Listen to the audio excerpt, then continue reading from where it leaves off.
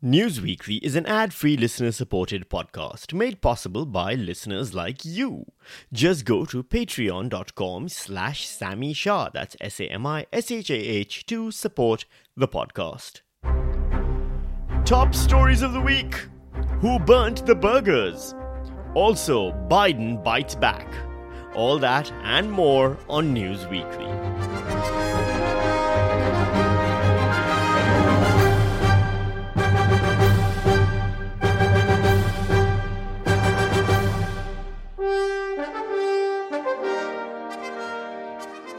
Hello and welcome to News Weekly, where we punch news in the headlines weekly. Burgers and bigots news now. It turns out things aren't actually as bad as we think they are, but somehow that makes them worse than we wish they are.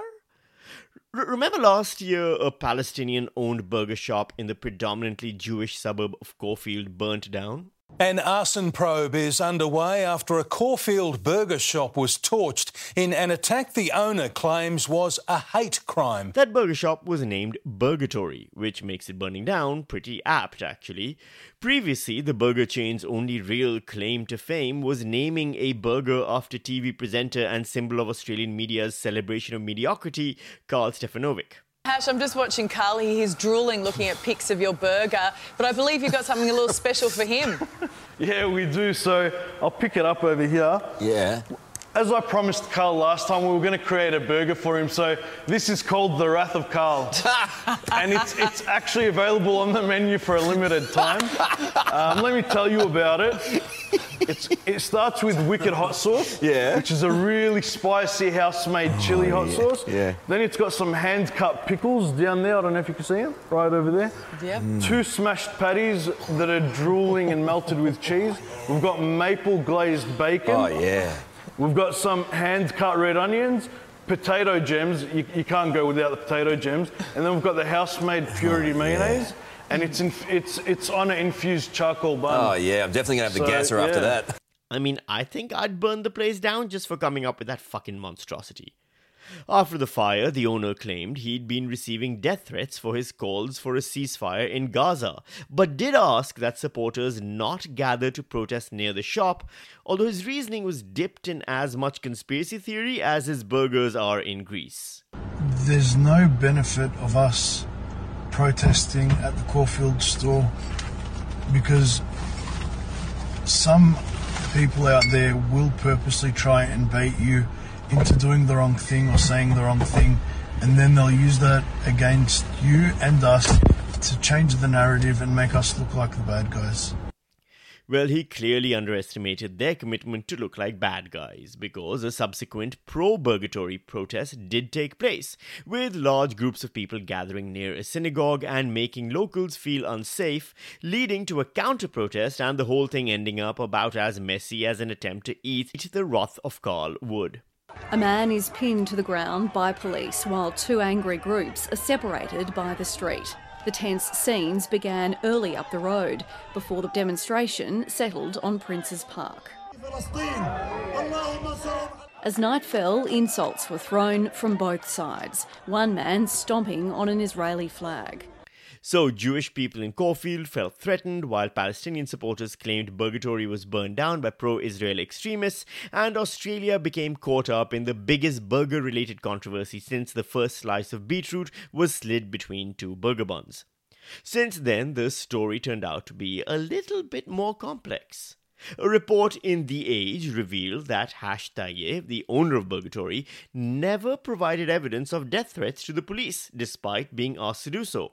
And then this week, police announced that they've made 2 arrests over the fire and announced, quote, "We know this incident was not a hate crime, it wasn't motivated by prejudice or politics," end quote. In fact, one of the people arrested is named Habib Musa, which is a noticeably non-Jewish name.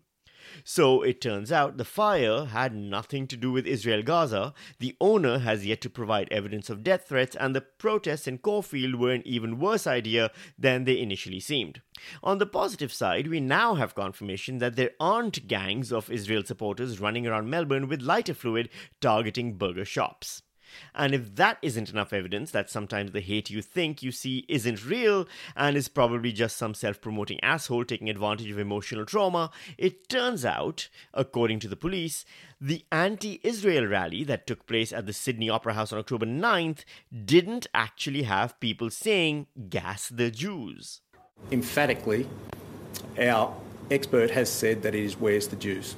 Police investigating whether violence was incited at the protest sent the video to a biometric science expert who found the subtitles were incorrect. Those audio and visual files have not been doctored. They are simply cuts from a more parent file. Obviously, subtitles are someone that is an opinion of someone putting those subtitles on there of what they hear. Now, just to remind you, the police are not disputing that people chanted "fuck the Jews." That was definitely said. The evidence is just that "gas the Jews" wasn't said. And the reason that matters is that the former isn't an incitement to violence according to the law, while the latter is. Now, you may disagree with the law. I mean, I definitely don't think "fuck the Jews" is a peaceful chant used to create a safe space either, but according to New South Wales law, that's not illegal to say, but "gas the Jews" is. And that's the argument that Crikey had used to justify its analysis of this footage in a report with Antoinette Lattouf, that if the government was alleging a crime had taken place, that crime needed to be verified. It's coverage that definitely drew the attention of Antoinette Lattouf's critics to her 5-day stint on ABC Radio, which then pressured ABC management into ending her run early, which they did by pretending it was because of an Instagram story about Human Rights Watch, which is about as believable as thinking Bananas in Pajamas isn't a terrible name for a kids show but a great name for a porno about people having sex at bedtime. So why did everyone believe the footage said "gas the Jews" when it was audibly "where's the Jews"?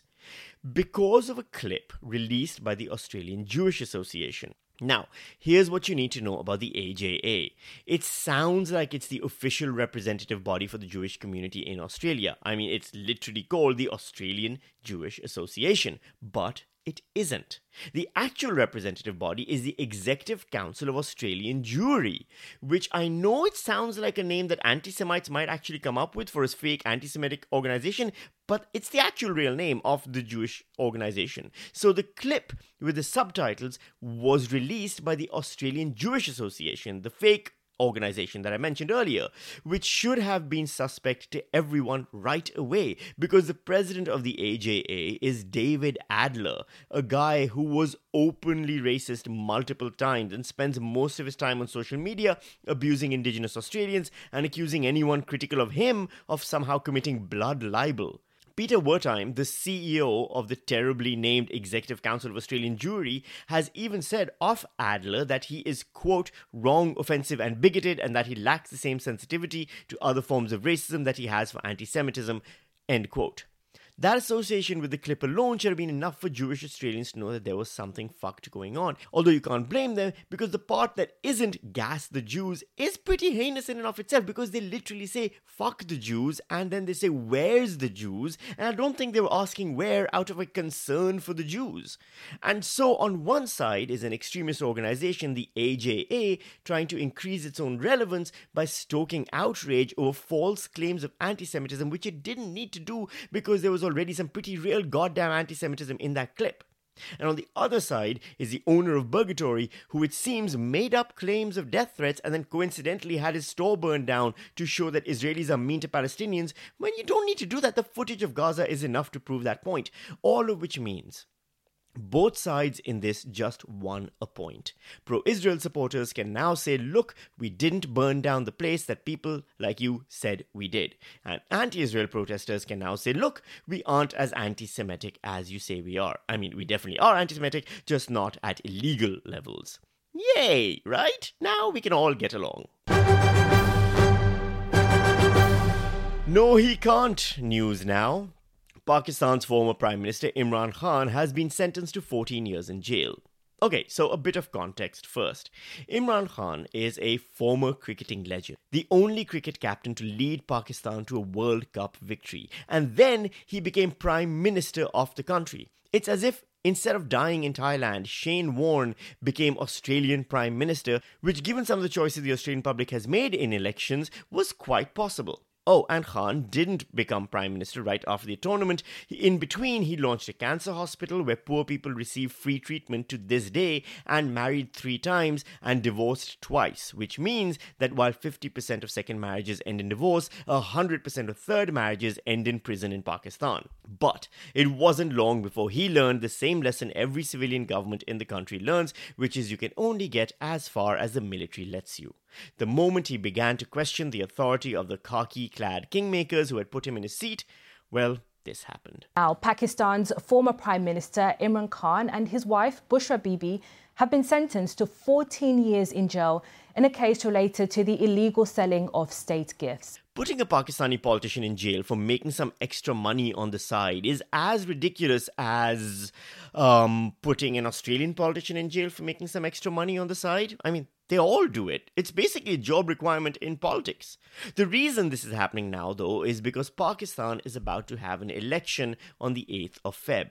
This year, the battle for Pakistan's top democratic spot, the Prime Minister's seat, is between 2 political dynasties, the Pakistan Muslim League N and the Pakistan People's Party. Missing from this is former Prime Minister Imran Khan, who has been behind bars since August 2023.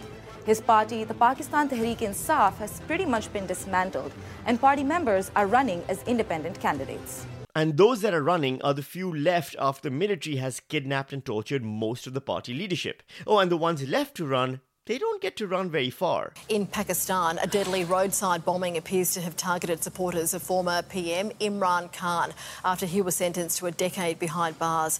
At least 4 people have been killed and 6 injured by the blast at a political rally in the city of Sibi. So who is the front runner then in this election? All this in the lead up to the February 8 election, with another former PM, Nawaz Sharif, considered the front runner. Just days before the 2018 elections, he was convicted and jailed over graft allegations, which analysts say helped Khan win. It looks like Khan's conviction might help Sharif this time around. Nawaz Sharif, who, by the way, has already been Prime Minister 3 times before, with each of those Prime Ministerships ending with him in jail. So Imran Khan, it seems, is just on the way to becoming Prime Minister many more times still. Biden his time news now. Joe Biden has decided that it's time he reminded the world that America is not to be fucked with, and that if you kill American soldiers, then the US will respond in 3 to 7 days. President Biden says he's decided how America will respond to Iran and its proxy forces after 3 US soldiers were killed in a drone attack. The attack took place in Jordan, although Biden is holding Iran responsible. I do hold them responsible in the sense that they're supplying the weapons to the people who did it. That's Joe Biden there saying he holds Iran responsible because they supplied the weapons to the attackers, thus making an inadvertent argument for holding America responsible for the deaths of at least 27,000 Gazans. I'm just kidding. Those equivalencies don't work when Israel or its allies are involved for some reason. Biden's plan involves striking Iran-linked targets in Syria and Iraq. Iran has responded by saying it won't start a war, but will, quote, respond strongly, end quote, which in Iran's case means getting someone else to fight for them somewhere else while killing more women's rights protesters back home. Meanwhile, Joe Biden has also made a shock announcement regarding Israel. As President Joe Biden has approved sanctions on 4 Israeli settlers accused of attacking Palestinians in the occupied West Bank. The sanctions block the individuals from accessing all of US property, assets, and the American financial system. Biden there responding in a speedy fashion after the deaths of only 400 Palestinians in the West Bank killed by the IDF and settlers since October 7th. Close to 100 of those dead are children, a number that Gazans would call quaint given that a new report by Oxfam has pointed out that 250 Palestinians have been killed daily since the attack on Gaza began, exceeding the death toll of any major conflict in several decades. Meanwhile, more than 500,000 Gazans are currently starving according to relief agencies, with children being seen eating grass. But an AGAM Institute survey in Israel found that nearly 60% of Israelis oppose providing Gazans with humanitarian aid, while 44% support the permanent resettlement of Israelis in Gaza. Oh, and meanwhile, the head of Israel's National Security Council has said that Hamas has reportedly recovered parts of central and northern Gaza, so it turns out killing thousands of civilians and destroying the entire infrastructure didn't actually work out out, but I'm guessing it felt good at the time. Israel's supporters on a WhatsApp group in Australia are now calling Oxfam, Joe Biden, the entire West Bank, all the Gazan dead children, 40% of Israelis who do support humanitarian aid to Gaza, and 66% of Israelis who don't support the Israeli settlement of Gaza, and everyone else on earth except themselves, basically anti-Semitic. That's it for this week's edition of News Weekly. If you like this podcast, please head over to iTunes, give it a 5-star rating and a positive review. It really helps with the algorithm and all that stuff. Tell your friends, tell the world, spread the word. Join the Patreon. Let's have some fun together. I'm Sammy Shah, and I'll see you right back here next week on News Weekly, where we punch the news in the headlines weekly.